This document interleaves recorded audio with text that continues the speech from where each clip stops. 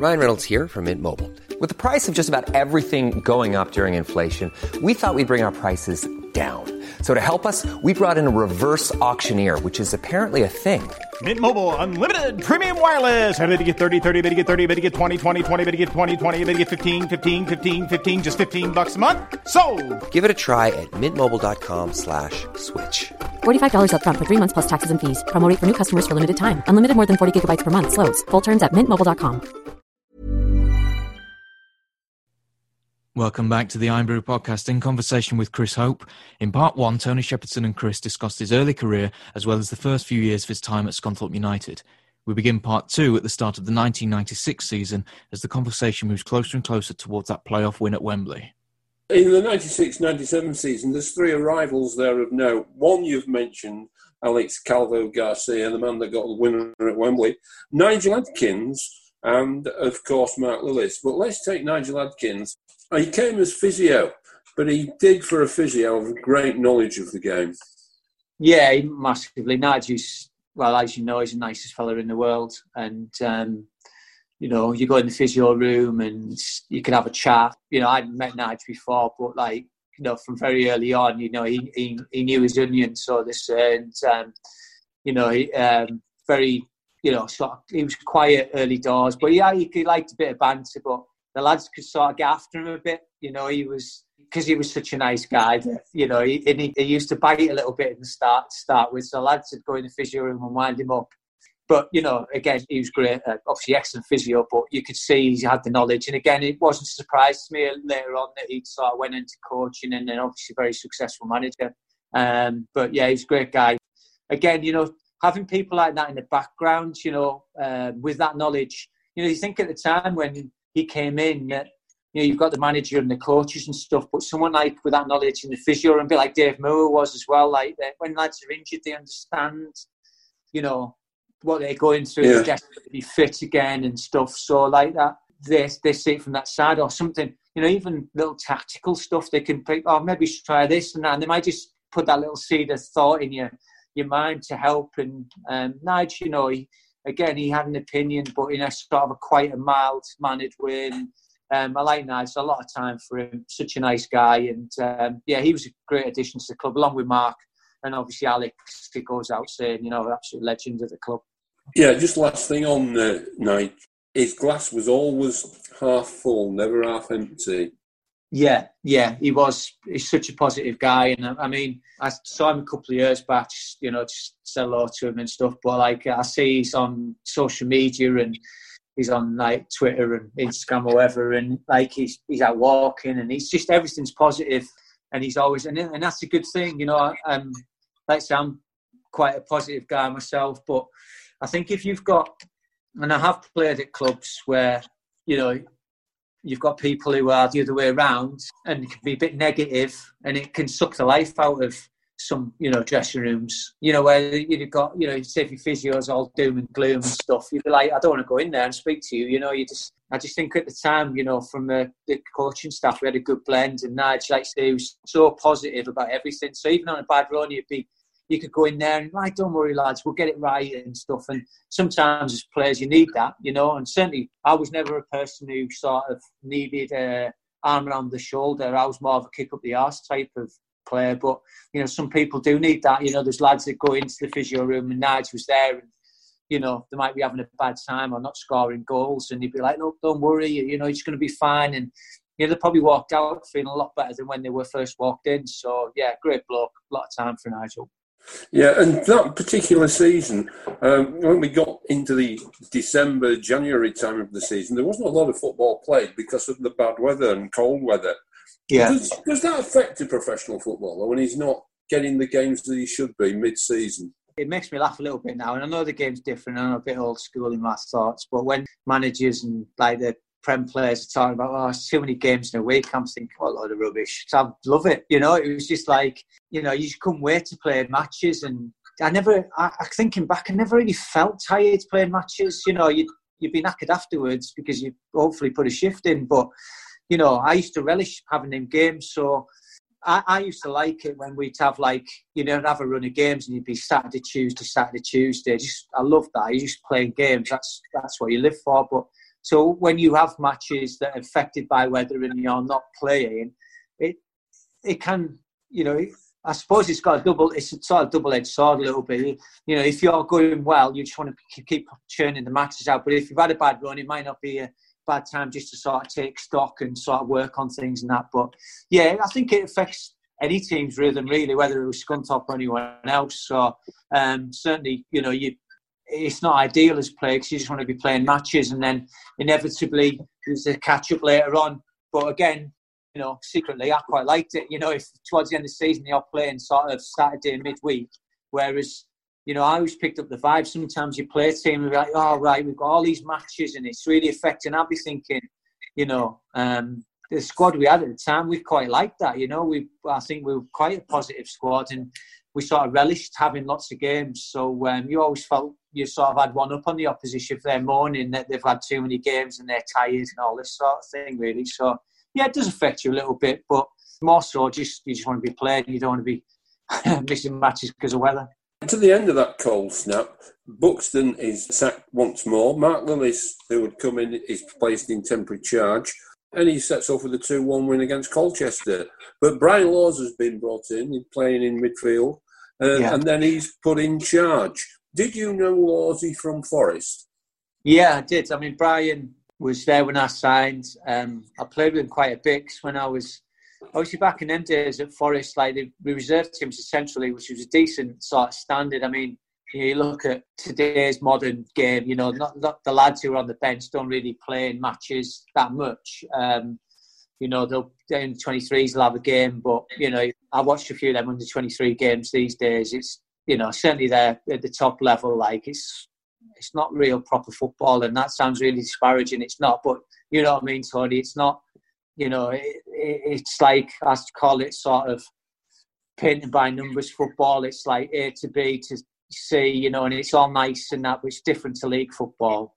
And obviously Central League was, you know, your pro players or the lads on the edge of the first team would play in the reserves. So like I was lucky to play alongside Brian in the reserves and, you know, sort of say knew him well, but, you know, knew him quite well. And then obviously he came in when Mick was there. And I think Mick was looking at sort of bringing in experience just to help him out. And obviously Brian had been at Grimsby as sort of player coach and stuff like that. And he came in and Mick went, like, you knew that he was going to get the job. Do you know what I mean? I just think he was sort of lined up for it massively. But, like, obviously Jamie Forrester came into the club a bit later and he was talking about the Benetti incident and, like, how it was stated. And then when you know the facts, it's absolute rubbish. Like, you know what I mean? It was... so we used to joke about that with Lawsy. But obviously, you know, he came in and he was playing a bit in midfield. It's a bit of a sort of steadying influence, and obviously took over as a manager, and he knew his stuff, you know, obviously with Mark Lillis there as well, and then obviously with Nigel, and then you sort of had the makings of this sort of good management team at the time. And, you know, Brian had a different ethos. You know, he wanted to play football, he wanted to be exciting brand of football, and like I said, I had a lot of time for Mick.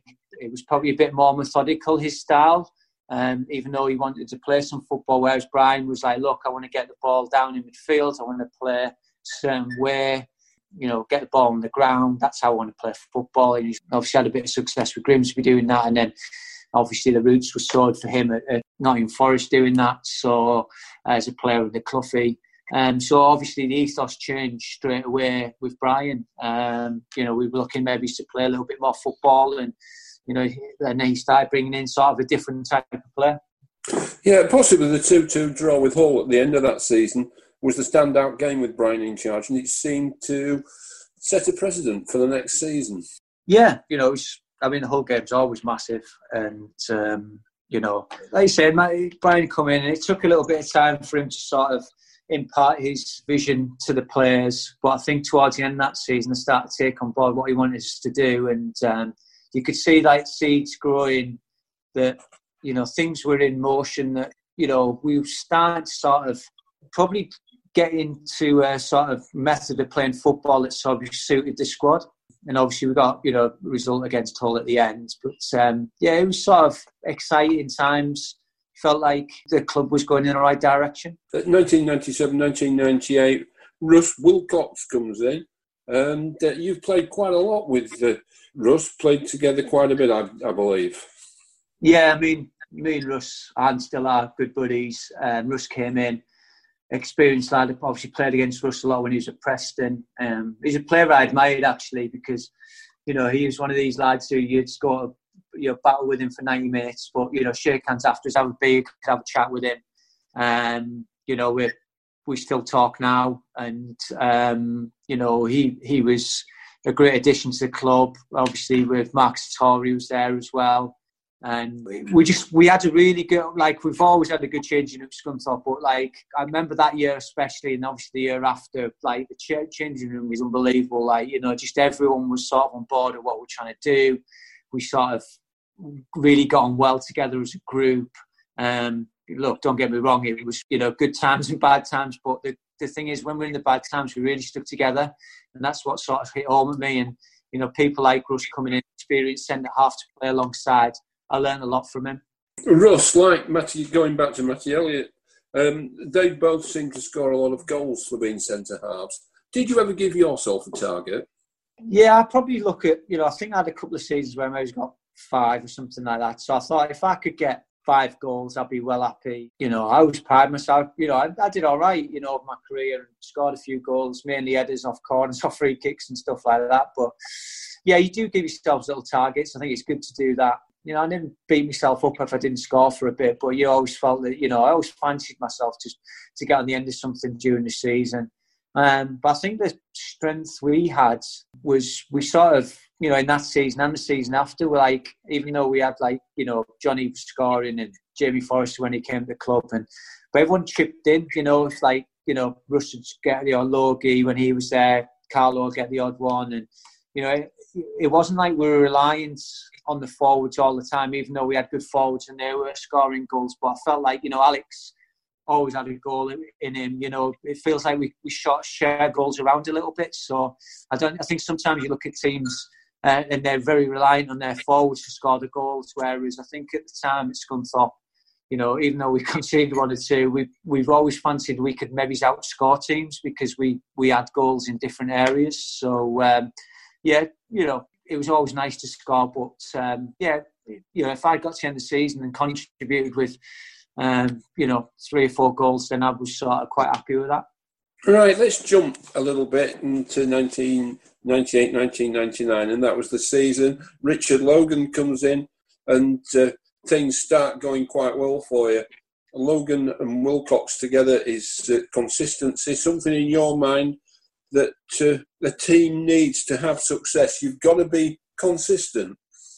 Yeah, I think looking back at that season, myself, Russ and Logie playing together as a back 3, and then you've got, Doss at left back, and then you've got, Hausch at right back, or Paul Harsley, and then you've got Alex and Justin in centre mid, and then obviously Big Gailey up top with Johnny and Jamie off him, and then don't get me wrong, there's other lads in the squad who slipped in and contributed, but when you look at that season on a whole, a lot of them lads played the majority of them games and a lot of minutes, so and that helps. I think it's good in a team if you're sort of doing all right and you can keep the players together. And we did that. Obviously we had a fairly successful season and very successful in the end. But we always fancied ourselves to go automatically, and that was again. I'm sort of touching on the point earlier about I always felt like we always had goals in us that season. We had a few 5s and 4s and stuff like that, and wherever we went, home or away, I always felt that we could win, and it was a nice feeling to have. Yeah, the playoffs, of course, against Swansea, and you'd already beaten Swansea earlier in the season, but you lose 1-0 before bringing them back to Scunthorpe. And let's hear your views on that magical night at Glanford Park with Mark Lillis racing round, which you wouldn't see because you're in the dressing room with that St George flag. But he really got the atmosphere worked up for you. What was it like to walk out onto Glanford Park on that night with the rafters ringing? Yeah, it was crazy. It was, I'm just going to touch you quickly on the game before. That you just said that, I think that sort of led Mark to do that. Was obviously we went to Swansea. It was very hostile atmosphere. I always remember that. And, we went down there and there was a full house. And there was something to do with the Welsh flag. I don't know if they put it on the pitch or something like. But anyway, it was something happened and it sort of wound Mark up a little bit. And but interesting in that game, obviously, we'd beaten Swansea, but Swansea were the team that sort of had this late flurry and they were in a really good run at the end of that season. And sort of, I don't know if you can remember, where they'd gone in and we sort of couldn't believe it. Like some of the papers had put them as favourites because they'd been on this good run. I think we'd obviously lost to Cardiff and drew with Cardiff, at the end of the season. And we came in, we were losing 1-0 at half time. And this is where I think, the tie was probably won for us. It was that experience. So like, Richard Logan, Gailey, who'd obviously had a lot of playoff experience, were like, lads, look, we've got another game. Let's not go stupid here. We said, 1-0 is a good result for us. So we don't have to go flying forward to get an equaliser.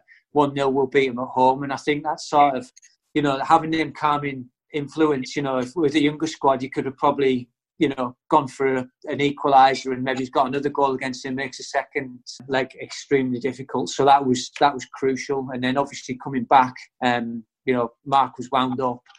Everyone was sort of massively up for it. We fancied ourselves. We at the end of that game, we came in and obviously on the back of a defeat, but the lads were happy with that.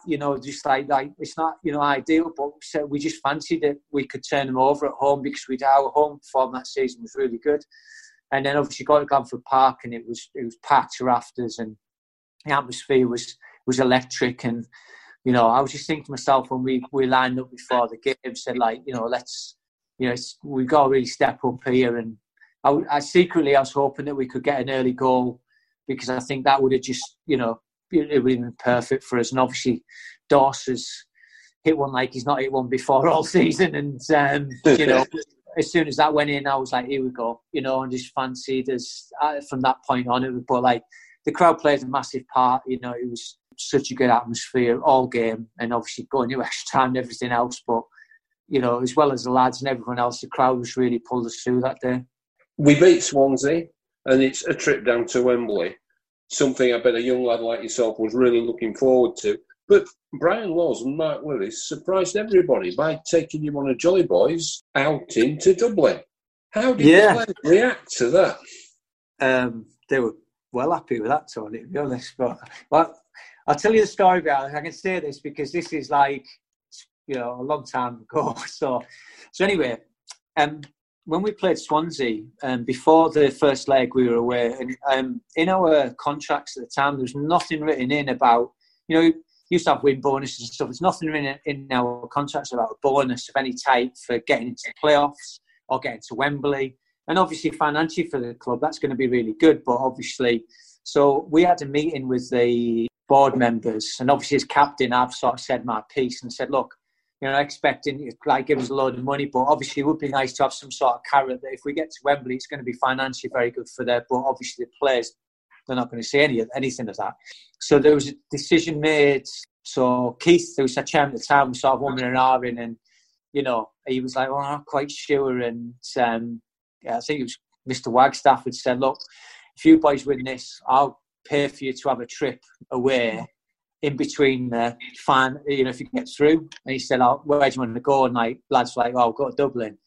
So the lads had already sort of decided that, but and he stumped up the money. I think it was about $6,000, something like that. And I think he paid that out of his own pocket. So obviously we won the game. And I think the reason we went there was there was quite a long time between the semi-final and the finals, like 10 days or something. So obviously kicking around. I think it's the best thing we could have done because obviously we went away for sort of 3 or 4 days. We just forget about everything, forget about Wembley, even though it's in the background. Did a little bit of training. We drank a lot of beer. But it, and people probably look at that and probably found it. But you know what? It was just the best thing we got together as a team. It just brought us even closer together. I had some funny stuff go on there. And, going to Wembley, I felt so confident. And, I just think the lead up to that, a lot of the press was about Leyton Orient. I think a lot of the papers down in sort of London and stuff, you know, they're going to sort of edge for the London club and Barry Hearn and stuff like that. And everything in time you pick the paper up, you know, even though obviously it was, you know, League Two and there was still enough going on in the papers. And everything he picked up was an article. I think one of the Orient players who played, lad who played up front, a picture of him in front of a sports car and talking about Wembley. There's nothing about us.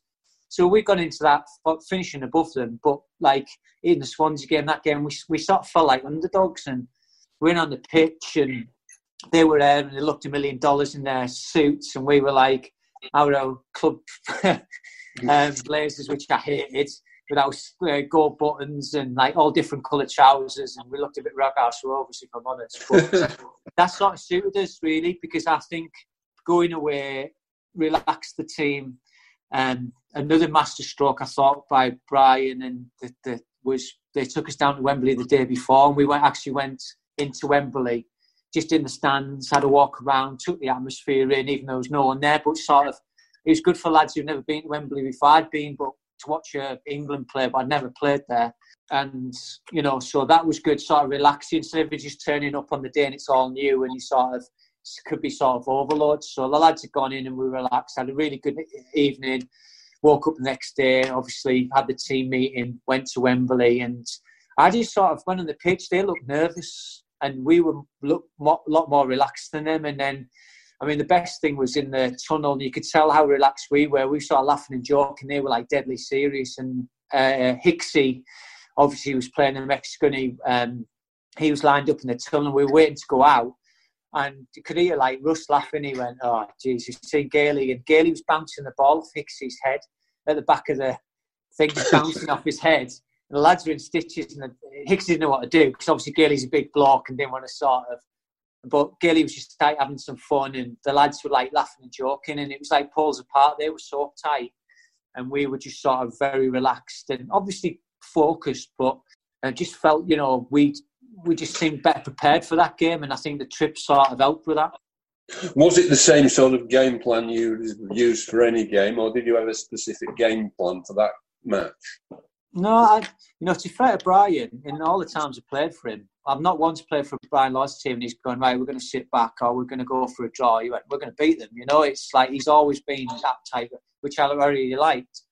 And, you know, the way we'd been playing, that was where we played, we attacked. He said, you know, you look at our team and it was like, people say, oh, they play five at the back. It wasn't really. We played like a 3-4-3. So, you know, which was unusual when you look at it. Everyone, you know, might have played with the extra man in midfield, and, you know, but we had these three lads up top. And, you know, John Gale, you know, Gailey got a little bit of stick, but without him, he took so much of the focus of, like, was sort of battling centre halves, and Jamie and John at the time would, you know, reap the rewards of that. So, you know, Blasey come in and go, right, you know, we've beaten these this season. We're just going to play our normal, how we've been playing. And the first half went according to plan. We got the goal. Obviously, Gareth had come in for Johnny getting sent off in the semi-final, which, you know, was great for Gareth, and he'd obviously, his goals had sort of put us through. And but it was good for John, because obviously he'd played such a big part in the club for a lot of years. To miss out on that big day I was good for him. But you know, obviously his value that season was huge, and he got us, helped us get us there. So that was a bit of a miss. But Gareth was, you know, on the back of semi-final, scoring goals, young lads, confidence. He helped set up the goal, you know. So, you know, sometimes it's just written in the stars, isn't it, really? So first half, you just think, you know, I watched it back on the first time I'd watched the game fully on, the club had done like this YouTube thing, and I watched it, and, you know, we just in total control, really. There was a few sort of forays forward, and then obviously they made a few changes at half time, and, you know, we were under the pump a little bit, but we defended well, and Tommy made a few good saves, and yeah, incredible game, just the atmosphere. I thought it got a bit like a Sunday afternoon stroll at sometimes. Yeah.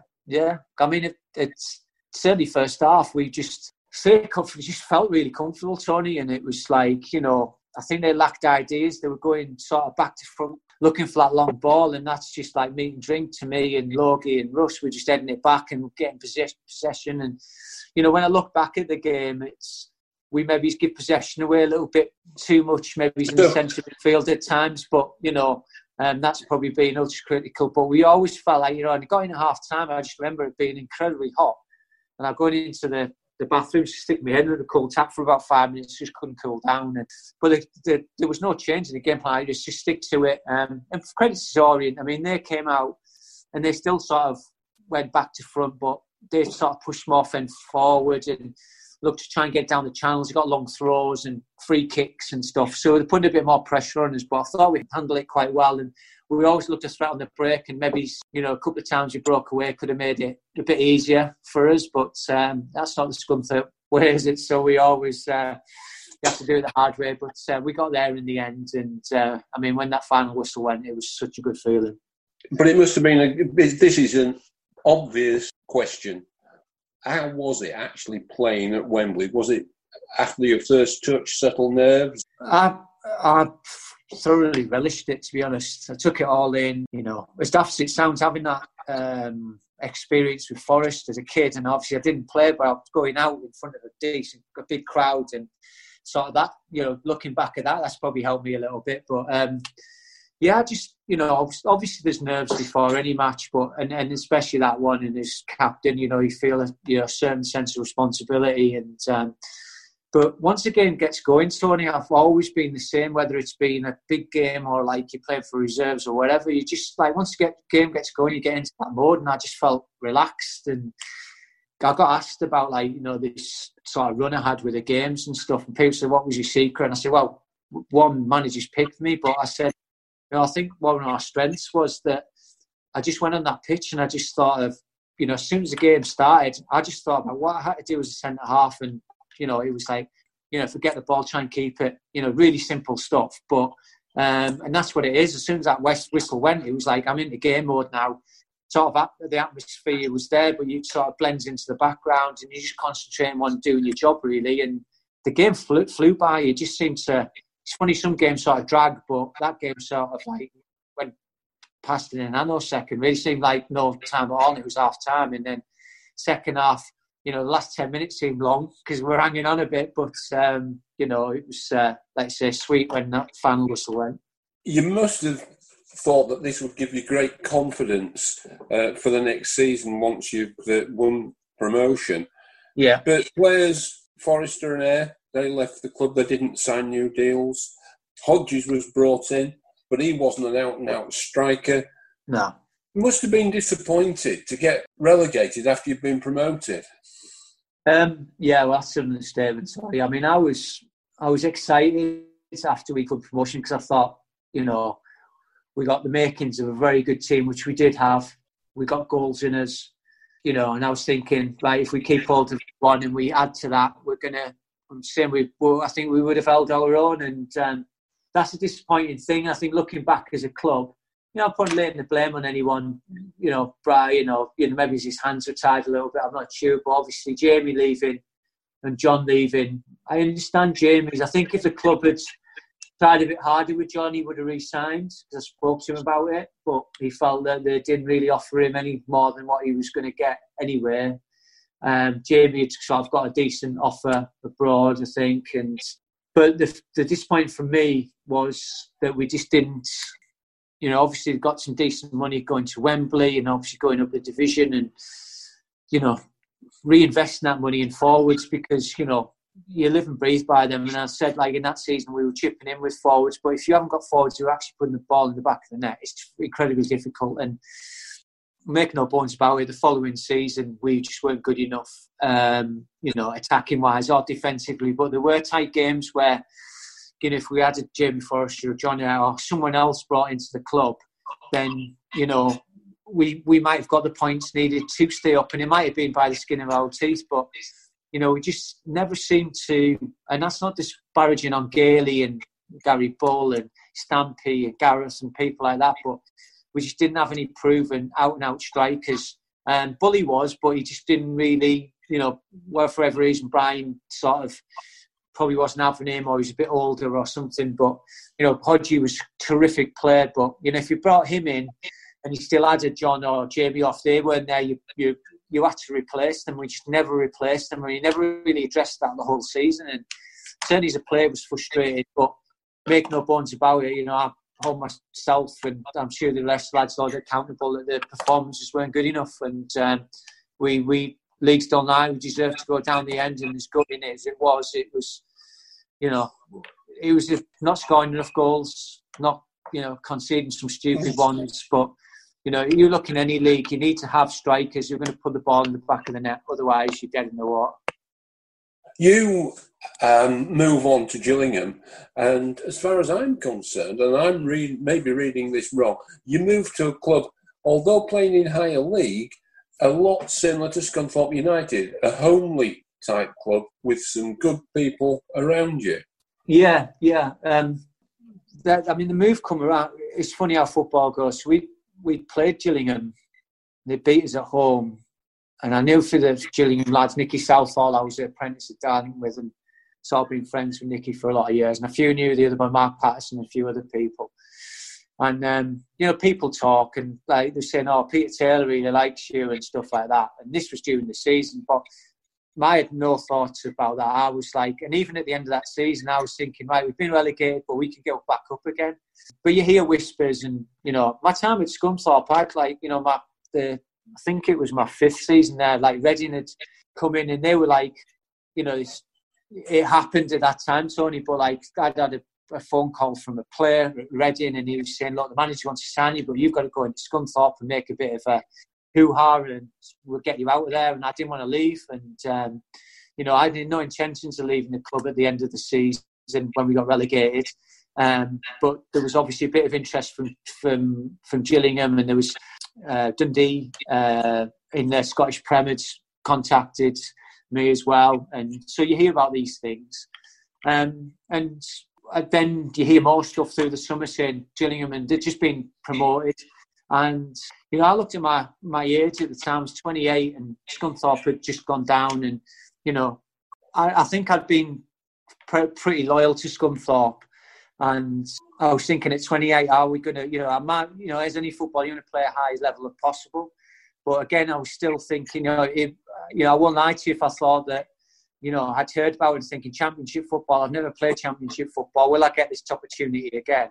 Anyway, I didn't think anything of it. And then I got a phone call off Brian and he said, look, we had an offer off Gillingham. And he sort of made my mind up, and I'm not going to, but I was like, look, I'm fully committed to Scunthorpe, you know, but, you know, I won't lie to you. I said it is appealing at the time. He said, look, Hope, he said, you know, I don't really want you to go, but financially for the club, we've just been relegated, but it's really good money. It's like 250 grand, I think, at the time, and, you know, can help me get a few players and stuff like that. So between us, we sort of, I sort of agreed that I'd done my time there. Yeah, so I'd sort of done my time there and sort of moved on. And as hard as that was, because the thing that, you know, and still to this day didn't sit sort of particularly well with me. I didn't want to leave on a relegation. You know, I mean, that Oxford game still turns my stomach. I was so gutted that we went down. You know, and it just almost felt like I owe the Scunthorpe fans to try and get back up again the following season. But, you know, football doesn't wait for no man, and the opportunity come. And I had to make a decision that, you know, as hard as it was, would I ever get this opportunity playing the Championship? And, you know, I went to a club at Gillingham and had 6 years there, sorry. You know, I was lucky that I played for a great club like Scunthorpe, like homely club. Again, great rapport with the fans. Used to go in the Iron Bar afterwards, and a similar sort of thing when I went to Gillingham. You know, I always felt like I had this rapport with the fans at both clubs, really. So, you know, good dressing room.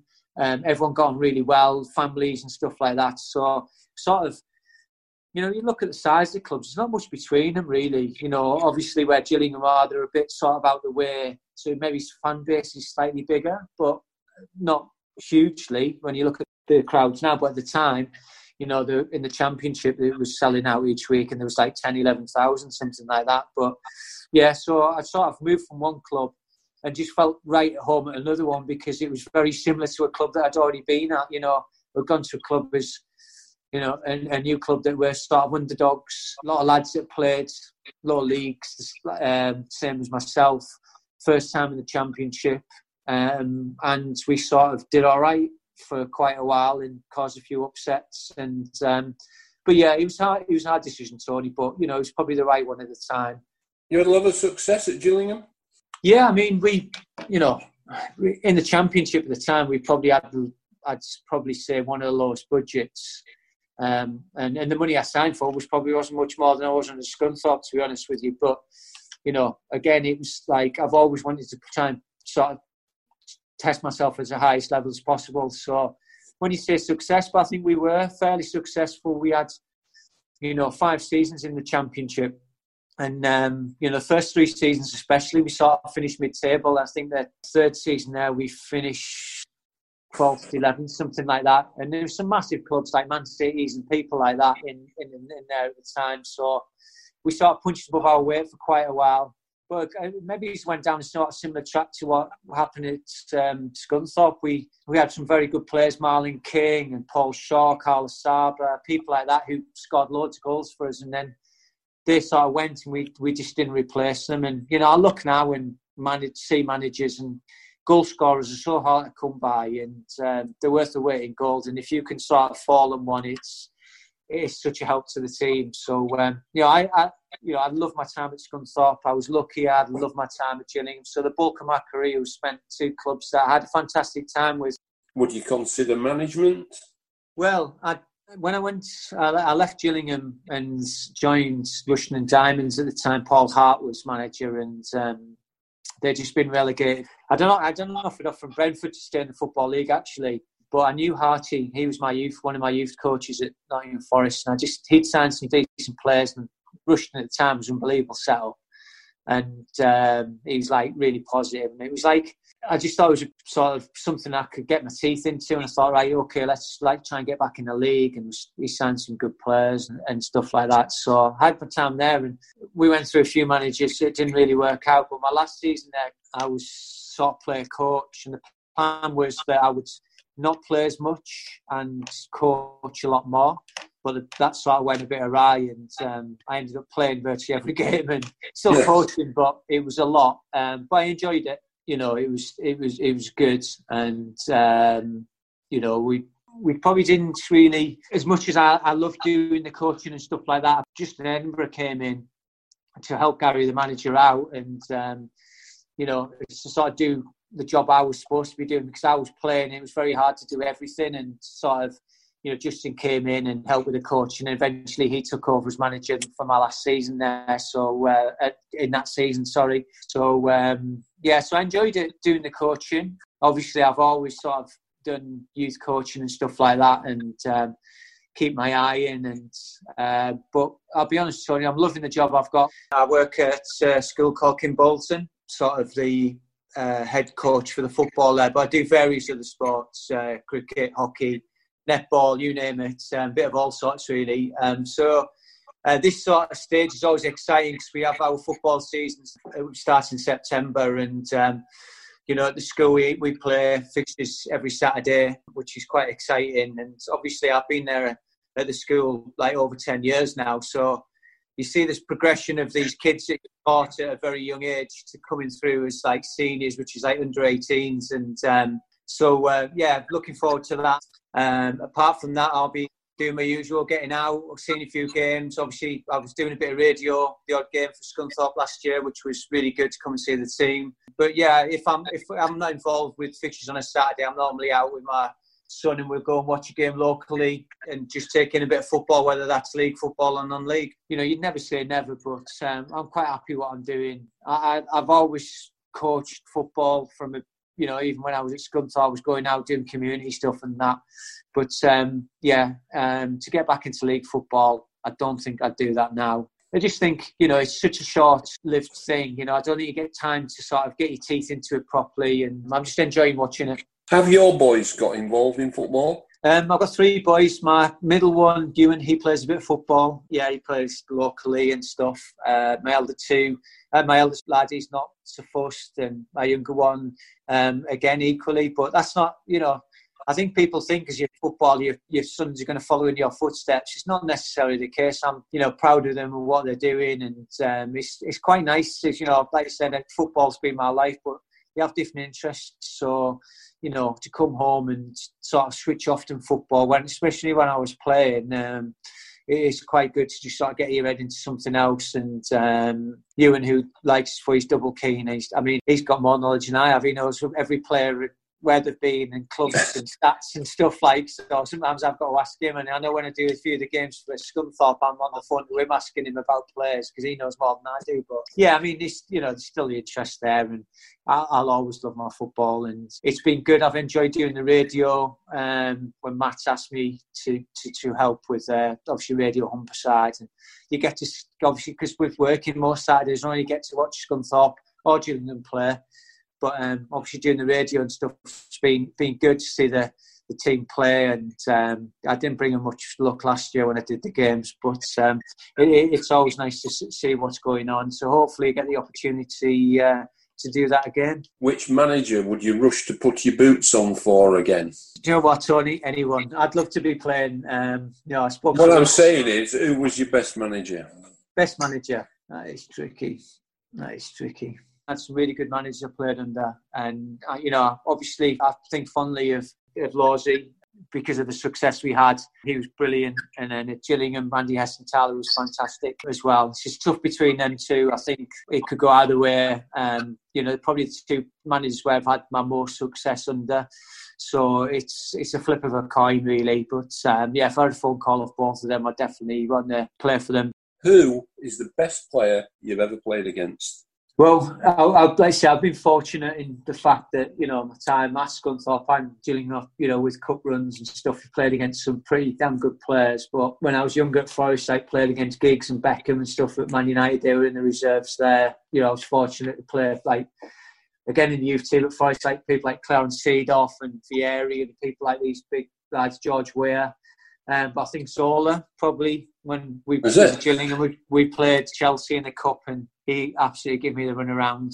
His movement was ridiculous, and eyes in the back of his head, and he was crazy. And that's the thing as a player. I think when you get the opportunity to play against these lads, it's such a thrill. But you test yourself. You always go on there and you just think, I'm going to show you how good you are. What are you making of the Premier League on TV without any fans? This now is desperate for any football, so it was to see football back. It's brilliant. I watched a bit of the Bundesliga because they come back about a week or two before that. It was hard to get my head around the crowd noise getting pumped into the stadium, and they're getting that wrong a little bit with goal efforts and stuff like that. But you can see it's different. I think when there's a crowd in there, and I think it gives that extra edge to a game. I think there's some players now you're looking, they've started playing with a bit more freedom, whereas maybe other players probably thrive on that. Like I said to you earlier, when I was at the Wembley game, I sort of switched the crowd off. But what I mean by that is that, I was sort of got my game head on, but I do thrive on the crowd, So when you're playing, it does help. And when you're defending or attacking or whatever, the crowd, you are aware of that. The crowd getting behind you certainly massively feel that. So I think the players must find that strange. You look at it and you think it looks like a reserve game at times, the pace of it. I think it's starting to sort of, they're getting more used to it now, but it's going to be different, without a crowd there. So one last question before we wind it up. Well, we're going to let you go. Where does Scunthorpe rank in your career? And what does Scunthorpe itself mean to you? Well, if I didn't have Scunthorpe United, I certainly wouldn't have had the career I had. Scunthorpe gave me the opportunity. I'd gone there without any league experience. Obviously, I'd played a little bit in the conference for Kettering on loan in my last season at Forest. But it was funny, I just, at the time when I signed for the club, I'd had clubs in higher divisions like Stoke City and people who wanted to sign me, but just got a feeling about it. I just felt right at the time. And, in my whole time I was there, people are working on the ground and supporters and stuff. And I always think it was an honesty about the place. And, we used to go on the Iron Bar after games and, win, lose or draw. And you'd get into some quite interesting conversations if we got beat. But I think the fans appreciated that honesty as well. And, I always felt if I didn't go to Scunthorpe, would I have had the career I did or played as many games as I did or played in the Championship. So I owe Scunthorpe a massive amount. I enjoyed my time thoroughly there. Obviously lived there for quite a few years until I met my wife, and and still have friends in the area involved with the club. So there's always going to be a part of me attached to Scunthorpe, and I enjoy having the opportunities to go and do the radio and see the club and support them.